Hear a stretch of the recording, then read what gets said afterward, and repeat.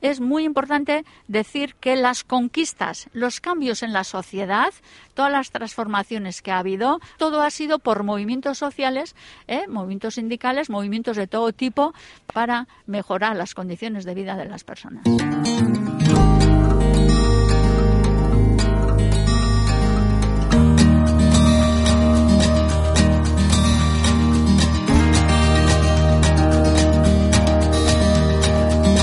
En Voces del Mundo, Munduko Ahotsak, hablamos hoy con María Serrano, parte de la Asamblea de Pensionistas de Alderdi y Eder de Donostia, parte también de la Asamblea de Gipuzkoa, de Euskal Herria y del Estado.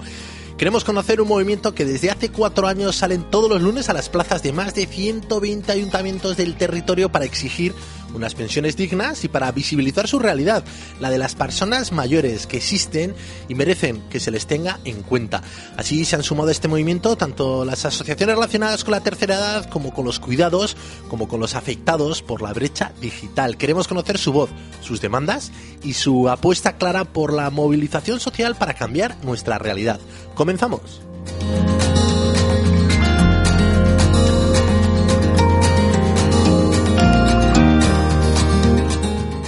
Una carta fechada en enero de 2018 encendió la mecha de la indignación y del enfado en todo el movimiento de pensionistas de Donostia, de Gipuzkoa, de Euskadi, del Estado. En esa carta ponían, y con muy malas formas, que les subían el 0,25, algo que ya llevaban denunciando desde 2013. Y eso hizo que saliesen a las calles, a las plazas, en concreto a los ayuntamientos, y que 4 años después siga siendo ese movimiento que nos recuerda el papel que jugamos la sociedad para los cambios que necesitamos. Y estamos en concreto con María Serrano, parte de la Asamblea de Pensionistas de Alderdi y Eder, miembro de la Asamblea también de Pensionistas de Gipuzkoa, de Euskal Herria y del Estado. María, ¿cómo estás? Pues nada, muy bien, y encima con este día tan espléndido y en vísperas de vacaciones, pues perfectamente. Bueno, y esto es así, una carta encendió la mecha a un movimiento que nos ha recordado a todos, a jóvenes y mayores, que las calles están no solo para disfrutarlas, sino también para reclamar lo que es nuestro, y lo que habéis hecho vosotras ha sido visibilizar una realidad muy poco visible, que es la situación en la que están las personas mayores aquí en Donostia, en Gipuzkoa, en Euskadi y en el Estado. Pues sí, era una realidad que estaba oculta en el ámbito privado, y cuando de manera espontánea sale que bueno, pues que debemos de concentrarnos en las plazas de los ayuntamientos, nos encontramos que muchísimas personas de manera espontánea vamos a las plazas de los ayuntamientos, y ahí se empieza ya a hablar y se empieza sobre todo a sacar la rabia de tanta contención de tantos años, sobre todo muchas mujeres que habían vivido en una situación incluso de exclusión social, ¿no? Entonces, bueno, eso permite además desbaratar un poco el discurso que durante años hemos tenido que oír, ¿no?, que no hay dinero para las pensiones, cuando todos sabemos que los presupuestos del Estado, pues por ejemplo para gastos militares se echa mano de los presupuestos del Estado y para otro tipo de gastos, ¿no? Y además cuando sabíamos que efectivamente había 104.000 millones de euros que dentro de la Seguridad Social estaba pagando lo que llamamos nosotros gastos impropios que tenían que ver con la política de empleo, que tenían que ver con gastos de administración, muchos gastos que se estaba haciendo cargo la Seguridad Social. Por tanto, es una oportunidad para poder hablar de lo que supone toda la política que durante las reformas de las pensiones que hubo en el 2011 y en el 2013, cómo han llevado a personas a vivir, muchas personas en situación de miseria, ¿no? Y hay, bueno, pues eso posibilita desbaratar pues todo el discurso del Estado, de los gobiernos y de muchos partidos políticos. Y 4 días después seguís tomando todos los lunes las plazas de los ayuntamientos y mantenéis el discurso. ¿Qué éxitos habéis conseguido, si pudiésemos hablar en estos términos, durante estos 4 años, además de visibilizaros? Bueno, pues dejar a un lado el 0,25. De hecho, en el año 2018, 2019 y 2020 se nos subió las pensiones incluso un poco más por arriba que el IPC. Y luego también, pues las pensiones de viudedad se estaban cobrando en función del 50% 52% de la base reguladora del cónyuge y conseguimos que fuese el 60% de la base reguladora. Por otro lado, también las pensiones mínimas muy poco, pero suben también el 3%. Y bueno, algo más que el IPC, y luego por otro lado también se empieza ya a hablar de los gastos impropios de la seguridad social. Entonces, esto nos parece a nosotros muy importante, conquistas de no estar en la calle, el movimiento no se hubiesen logrado, incluso se nos hubiesen recortado, ¿no? Luego tenemos el tema del proyecto de ley de la reforma de las pensiones que ha salido adelante ahora con una votación el 2 de diciembre, que estamos enfadados. Hay cosas que se han mejorado, como las pensiones de viudedad para las parejas de hecho. También, bueno, pues en el tema hay otros temas que relacionados con, por ejemplo, con los gastos impropios que se están reconociendo, y también se va a ver qué pasa con esa deuda de la seguridad social de los 104.000 millones de euros que hemos estado pagando, ¿no? Va a haber ahí pues como una auditoría. Esas cosas nos parecen importantes, pero claro, otra vez el Gobierno está dando una vuelta de tuerca, y además ha sido aprobado por todos los partidos con la abstención de alguno, de que efectivamente el IPC, que no sea el IPC real el que va a subir, el que hasta ahora nosotros hemos reclamado. De hecho, ahora se va a hacer un nuevo índice de revalorización de las pensiones, con lo que vamos a perder al año 2021 el 3% de las pensiones. Entonces, este es un elemento que va a hacer, y está haciendo ya en las plazas, pues movilizando de que no podemos permitir que perdamos poder adquisitivo del 3%, porque a noviembre del 2021 ha subido la cesta de la compra de la inflación el 5,6%. Y el Gobierno nos plantea pagarnos el 2,5%, aprobado por la mesa de diálogo social, que ahí está la patronal, los sindicatos UGT y comisiones, ¿no? Y bueno, nosotros decimos que no estamos de acuerdo. Se ha votado el 2 de diciembre, pero denunciamos. Una cosa son los partidos que aprueban y otra cosa son los movimientos sociales, que efectivamente la cesta de la compra la estamos pagando con el 5,6% y nos quieren subir el 2,5%. Porque lo que habéis demostrado es que recursos hay. Lo que falta es la voluntad política, y cuando la hay, que sea una voluntad política justa y sincera. Y para eso tenéis las calles y para eso habéis puesto en valor los movimientos sociales. Pues sí, efectivamente, ahí hemos querido también, pues crear conciencia dentro de la población general y sobre todo para las futuras generaciones que van a cobrar la pensión, que si ahora no se mueven, efectivamente, si ahora los sindicatos no se mueven por la defensa de un salario digno, van a tener pensiones de miseria. Porque ahora mismo, es decir, que no pueden permitir que se suba el 3%, es decir, que tiene que haber una actitud más proactiva por parte de los sindicatos para que efectivamente protejan a los trabajadores en general. Y eso es lo que pedimos a los sindicatos, que apoyen. Es verdad que nos están apoyando cuando hacemos movilizaciones generales, pero que deberían de tener una actitud mucho más de pelea con respecto, porque se van a encontrar con unas pensiones de miseria, ¿no? Y luego nos preocupa el tema de las pensiones privadas. Eso es un tema también que ya ha salido a la luz con este movimiento. No estamos de acuerdo con dinero público de todos los ciudadanos, incluso los que viven en situación de miseria, se utilice para hacer desgravaciones fiscales a aquellos que tienen planes de pensiones privados. Eso nos parece indecente. No se puede permitir que se debilite el sistema público de pensiones a favor de las pensiones privadas. ¿Qué está haciendo? Que haya una diferencia de clases. Por ejemplo, el funcionariado que tiene buenos sueldos o empresas privadas que son punteras se pueden permitir un plan de pensiones privadas, ¿no? Pero es que hay muchos sectores que no se pueden permitir, y está generando el discurso. Incluso todas las financieras están, con los dientes alfilados para que todo el mundo opte para unas pensiones privadas, ¿no? Planes de pensiones, que son planes de pensiones privados que luego encima se quieren hacer a empresa, y se está poniendo de modelo el sistema en las entidades de previsión social voluntaria del País Vasco para exportar al resto del Estado, ¿no? cuando esto es un claro debilitamiento del sistema público de pensiones. Y ahí se quieren también utilizar los fondos públicos de las pensiones que financien las entidades que gestionen las entidades financieras. Es algo escandaloso. No podemos permitir y tenemos que este discurso trasladarlo a la población en general y sobre todo a las nuevas generaciones que se van a encontrar con unas pensiones de miseria.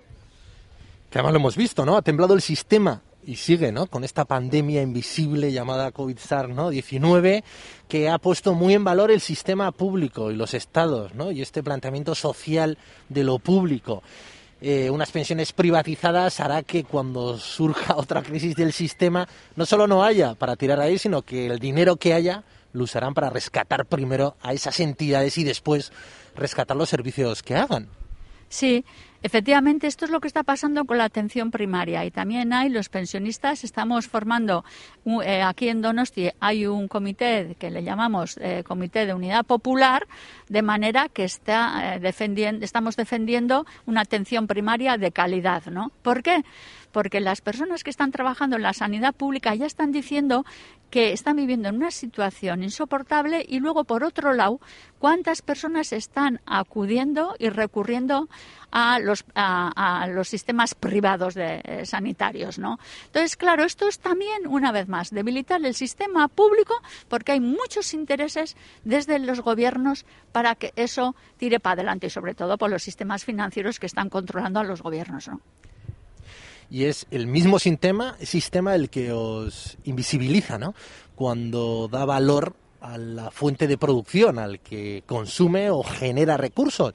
Cuando lo que vemos es que esas personas, al final, este sistema donde tienen que acudir es a las personas mayores y donde acudimos todos para no solo descansar, para que nos cuiden, para que nos ayuden a llegar a fin de mes, para que nos ayuden, ¿no?, a la conciliación familiar. O sea, que el sistema exige y gracias a que estáis en las calles nos recuerdan de esa necesidad de estar. Que ese sería el segundo éxito, ¿no? Visibilizar eso y aglutinar de una manera transversal a mujeres con pensiones ridículas, fruto de la cultura, no sé si machista, ¿no? Pero bueno, pues sí, machista, ¿no? Del papel que ha jugado la mujer en décadas pasadas en el mundo laboral. También a las familias y a las personas que tienen dependencias, ¿no?, por el estado de salud, e incluso a todo lo que tiene que ver con esta brecha digital, que ya puedes estar muy bien, pero que es que los bancos o todo ya nos remiten cada vez más al smartphone, a internet, y que eso también invisibiliza a todo un perfil de personas que requieren, necesitan y reclaman que se les tenga en cuenta. Pues sí, y bueno, con el tema del COVID ha sido alarmante con lo que nos hemos encontrado con el tema de cuidados, ¿no? Que está relacionado con las pensiones, mujeres que tienen carreras de cotización muy cortas porque han tenido que dedicarse, pues una vez de contraer matrimonio en tiempos del año 1970, anteriores y posteriores, había una dote donde en las empresas te presionaban para que cogieras ideológicamente. Cogías el dinero, pagabas la entrada del piso y te ibas a cuidar a la pareja y a los hijos, ¿no? Eso ha hecho que muchas mujeres ahora tengan pensiones muy bajas. Y por otro lado, cuando se quisieron reincorporar, accedían por la falta de formación a los peores trabajos y, por tanto, a trabajos temporales. Y luego que nos encontramos ahora con el tema de los cuidados. Las personas de tercera edad no hemos tenido ese papel tan importante. Sí, a las personas mayores hay que cuidarles, pero hay que cuidarles con dignidad, no desde el paternalismo, sino desde los derechos. Entonces, aquí se ve que hay un sistema de cuidados con el tema de la pandemia en el que prima la individualidad, está totalmente disipada, todo es en grupo, no hay recursos para atender individualmente a las personas y bueno, pues en una habitación pues que lo que hemos estado acostumbrados a vivir cuando vamos en nuestro propio domicilio, que queremos que sea algo similar, vamos y nos encontramos con una ruptura abrupta terrible, ¿no? En el que, pues todo yo entiendo porque hay que atender a muchas personas, pero por ejemplo todo está bastante militarizado, ¿no? Entonces eso, y luego no se puede a personas que son válidas en las residencias, que haya una residencia que está a no sé cuántos kilómetros de la ciudad. Hay que buscar residencias pequeñas donde las personas que puedan acceder a la calle, que puedan acceder a hacer una vida pues parecida a la que hacían antes. E incluso los familiares puedan acceder con más facilidad a las visitas, ¿no? Esto ha dejado pues un poquito en crisis, ¿no?, el sistema de cuidados. Luego, pues lo que es, efectivamente, lo que apuntabas con el tema de las nuevas tecnologías, pues bueno, se nos ha expulsado, ¿no? Tenemos que hacerlo todo por internet, las personas mayores que muchas no dominan, ¿no? Y ahí nos encontramos, bueno, pues con el tema de la banca, con las temas de restricciones que ya quieren imponer unos sistemas que nos dejan fuera, ¿no? Y ante todo eso, la calle. Sois más de 120 pueblos representados en este movimiento. A esos encuentros todos los lunes en las plazas de los ayuntamientos se suma a estos diferentes perfiles. Es cierto que son ya 4 años, es cierto que está el COVID y ha ido frenando, pero es la manera también de sumarnos, ¿no?, a este movimiento, de demostrarnos que queremos que también surja este cambio, aunque solo sea también por una parte estratégica, porque todos vamos a pasar sí o sí por esa franja de la vida y esperemos pasar con la salud y la lucidez de muchas de vosotras. Pues sí, efectivamente somos 100 pueblos aquí a nivel de Euskal Herria, los que salimos semanalmente, y efectivamente lo que queremos es que se suma más gente, pero no solamente con el tema de las pensiones, pues porque estamos hablando de los cuidados, la atención primaria, el tema de la banca, y luego sobre todo es muy importante decir que las conquistas, los cambios en la sociedad, todas las transformaciones que ha habido, lo mismo la penalización que había con el aborto, todo la legalización del aborto con los supuestos determinados se ha conseguido por el movimiento feminista que ha estado en primera línea, lo mismo el tema del divorcio, lo mismo cuando trabajábamos las horas, se trabajaba el sábado, no, ahora no se trabajan los sábados, todo ha sido por movimientos sociales, movimientos sindicales, movimientos de todo tipo, para hacer cambiar, porque el gobierno de por sí tiene muchas dificultades de utilizar estrategias de cambio, si no es por parte de la ciudadanía. Es que el capitalismo es insaciable.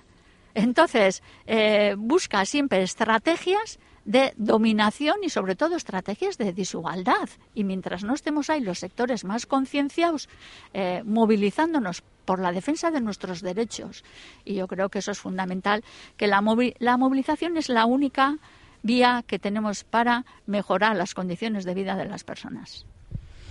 María Serrano, parte de la Asamblea de Pensionistas de Alderdi, Eder de Donosti, miembro del movimiento de pensionistas de Gipuzkoa, de Euskal Herria, del Estado. Gracias por darnos tu voz, gracias por guiarnos por este movimiento y nada, nos vemos todos los lunes en las plazas de Donosti y de todo Euskal Herria.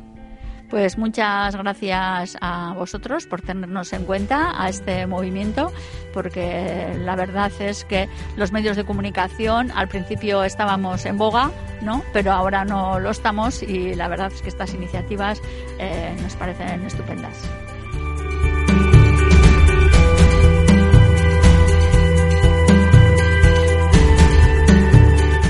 La historia de María Serrano y la de la Asamblea de Pensionistas de Gipuzkoa forma parte del podcast Voces del Mundo Munduko Ahotsak, con el apoyo del Departamento de Cooperación del Ayuntamiento de Donostia. Este podcast busca visibilizar las voces de personas, de entidades que persiguen cambios por un mundo más justo, más humano.